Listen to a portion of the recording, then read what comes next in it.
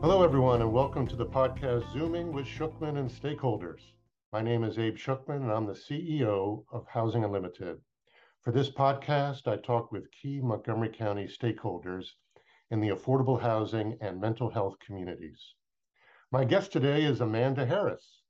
Amanda, for the past 6 years, has served as the Chief of Services to End and Prevent Homelessness for the Montgomery County Department of Health and Human Services.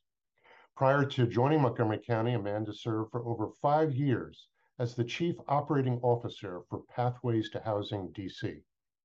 Uh, let's see, Amanda has a master's degree in social work from the University of Michigan and a Master of Public Policy and Philosophy from George Washington. Under Amanda's leadership, Montgomery County has taken significant steps to reduce homelessness in Montgomery County. Amanda, welcome. Thanks. Thanks, Abe. Wow, Great to be wow, here. 6 years here in the Yeah, county as the Chief of Services to End and Prevent Homelessness. That is a huge accomplishment. So congratulations. thank you. Thank you very much. Speaking of accomplishments, could you share a little bit with folks about what are some of your proudest moments in terms of your tenure here in the county? I know you've accomplished a lot. That's great. That's a big question. I'm proud of many little things and also many big things. I think one thing that definitely rises to the top is beginning in 2017, we launched the Inside Not Outside initiative.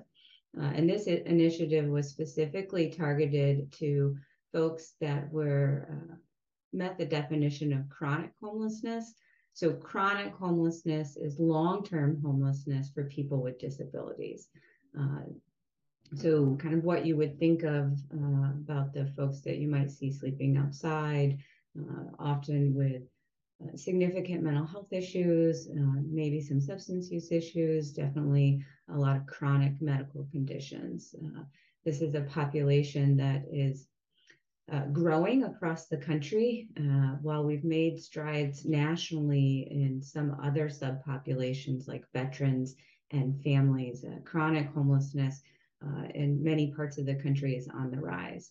But through this Inside Not Outside initiative here in Montgomery County, we came very, very close to effectively ending chronic homelessness. We house more than 430 individuals through this initiative. And what I find what made it so effective was that everyone in the community was rallying around this one goal and this one objective.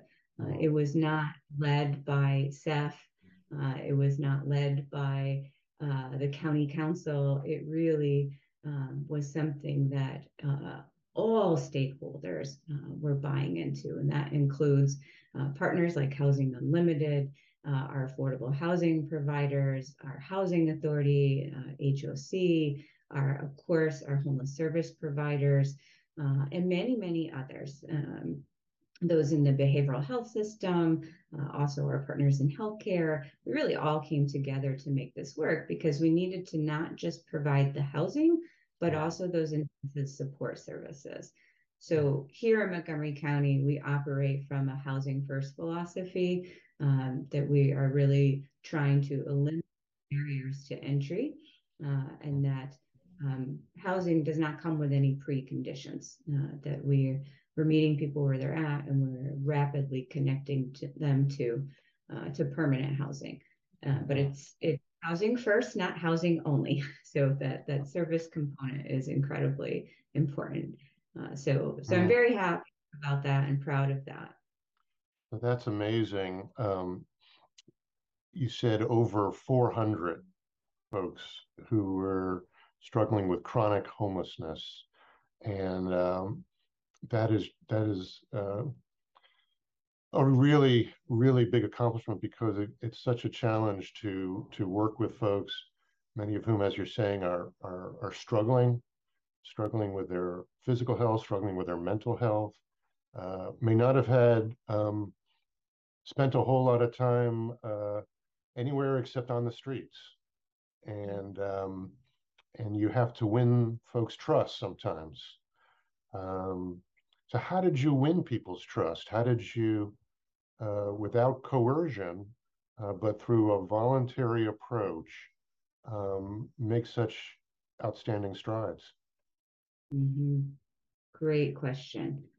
In many different ways. Mm, So I will say, for the majority of people, what they want is a place to live. Uh, so we gain trust by listening to people and supporting them in whatever they are saying that their goals are.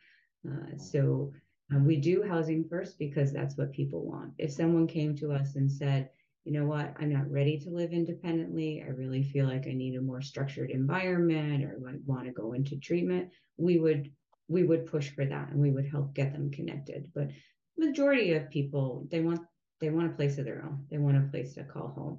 And so by doing that without those preconditions, we kind of instantly gain trust.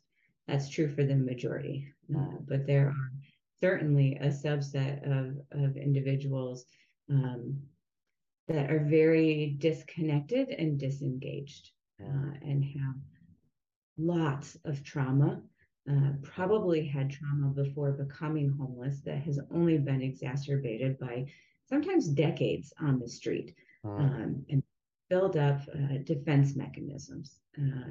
That includes wearing lots of clothing, mm, refusing to talk to people, maybe sometimes being aggressive and yelling at folks, other times not saying anything and completely clamming up. And so that's a little harder mm, to crack in and establish that relationship. And really, what that takes is time and consistency. mm, So we have a robust network of street outreach workers, and that was one of the first things I actually mm, pushed for when I joined Montgomery County. That we had about 4 FTEs, or 4 full-time equivalents, that were providing street outreach for mm, a county of over 1 million that has a very large geographic region. So we're now up to about 16 outreach workers. that's excellent. So yeah, huge, huge increase. And then just that constant awareness and discussion about people. So we would go through our list every week as a community and Mm, review the names and the mm, people and their stories and figure out what's working, what's not. Has anyone been able to establish any kind of relationship? And then just building off of that. mm. So one woman in particular, one of my favorite stories, it took us 4 years Oh, wow. of outreach to convince her to come inside. And that was largely because she was having some health issues. Mm, And so we started sending out our healthcare for the homeless nurse, not to talk about housing. She didn't want to talk about housing, but she wanted to talk about her feet hurt. She had like sores on her skin, and she mm, wanted to do something about mm, that. So through that relationship with the nurse, we were able to get her in to see a doctor. And then through her relationship with her primary care, they were able to talk about the benefits of having a place of your own. You can put your mm, feet up, so they're elevated. You can relax. You have access to a shower. All these things, and mm. uh, That's that's what sealed amazing. it. So Yeah. really earning her trust, uh, meeting her where she was at, and her stated immediate need was her health, her feet, and so forth. And you did that well, and she began to trust, and that led to the next step. And 4 years later, and it just shows you how persistent and how hard you have to work. 4 years later, um, she coming to agree to move into housing. That's awesome. You mentioned earlier that housing is not sufficient for this community, and you and your team work very hard to embrace the person with a variety of support offerings. If you could talk a little bit about what that looks like, how that plays out. Sure, sure. So specifically for the chronic, those that meet the definition of chronic homelessness, uh, the services are all voluntary, but we do try and bring as many services as we can to the person. So again, it's this whole idea of removing those barriers. These are individuals that are probably not going to make an appointment in an office to see a therapist. That's not a priority for them, but that doesn't mean that they wouldn't be willing to talk to a psychiatrist if they came to their home. And so really being creative about how we present the services and then how we can bring those services to the folks that we serve. Um, and I say the other piece of this in regards to homelessness is not everyone is chronically homeless. There's a really only makes up a small subset of the population. So it's about 25% of people experiencing homelessness are chronically homeless. And then there's a whole bunch of other folks that need some level of services. And so through our coordinated assessment and housing placement system called the coordinated entry system, we are able to identify through assessment what's the right level of service that a person needs, and then connect them to that resource, which is where Housing Unlimited comes in. We have been working closely with you all for those individuals that have some service needs, but are not requiring that very high intensity wraparound support services in the home, but still do need some supports. So it's a really valuable asset to the community, and also the idea of shared housing. Many, particularly we found for women, that they appreciate the community and the bonds that they gain when they're in a women's shelter. And so wanting to kind of have an opportunity to recreate that in other places that's more permanent. So that's great. It's another plan. Unlimited. I appreciate that. And for our audience who may not know, we have been really, it's really been a privilege to partner with the county for now 28 years. Housing Unlimited purchases homes throughout the county, mostly 2-bedroom and 3-bedroom condos and townhomes. And as Amanda explained, it's shared housing. Each person has their own private bedroom and shares in the common areas. And it's a fully furnished home. And we are just about to purchase our 85th home. Our current 84 homes serve 230 people. And about 4 out of every 10 new tenants are coming to us from Montgomery County homeless shelters. And we focus on the housing, and other wonderful nonprofits provide desired support services. And we really work hard to place homes in nice communities near public transportation, shopping opportunities, employment, and support services. And it really has been a pleasure to work with the staff of Health and Human Services, the staff of the various homeless shelters, as we work to make it work for our folks coming into housing. So we really appreciate that. And we look forward to expanding that relationship as we, in the next 3 months, hope to acquire an additional 6 homes. So we're really working hard at that.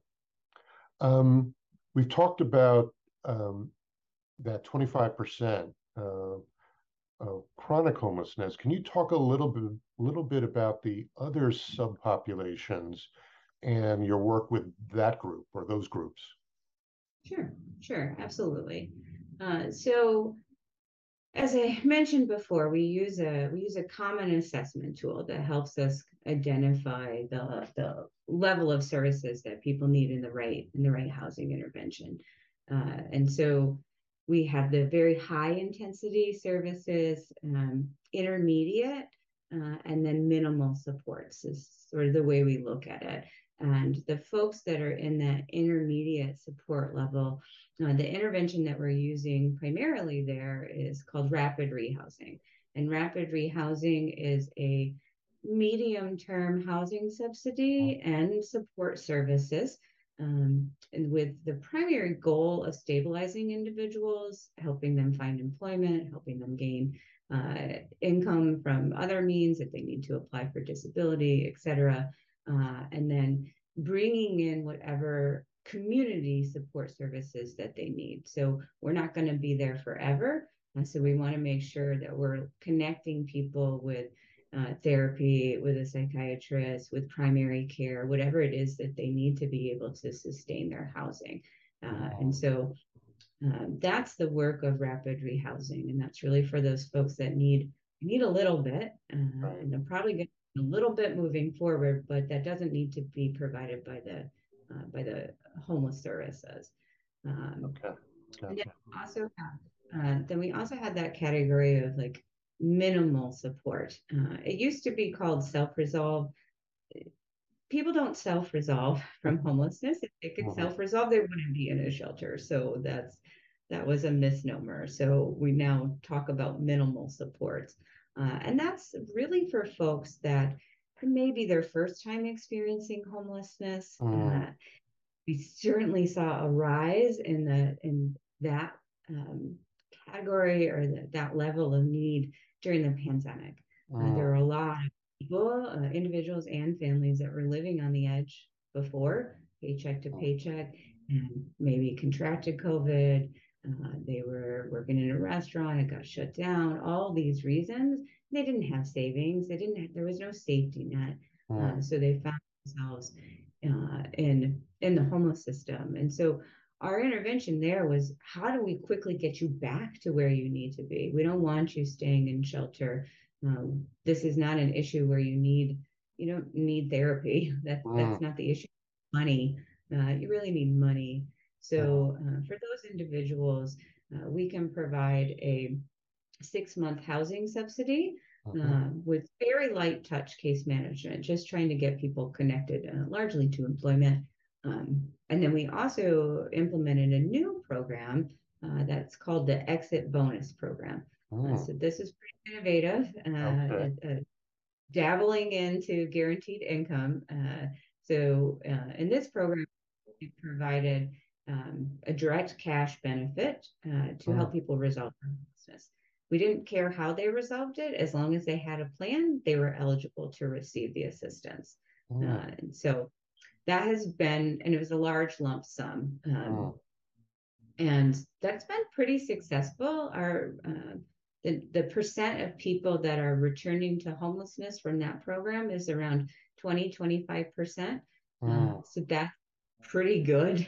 So 3 out of 4 are yeah. really doing well in this new program. That's really neat. That's excellent.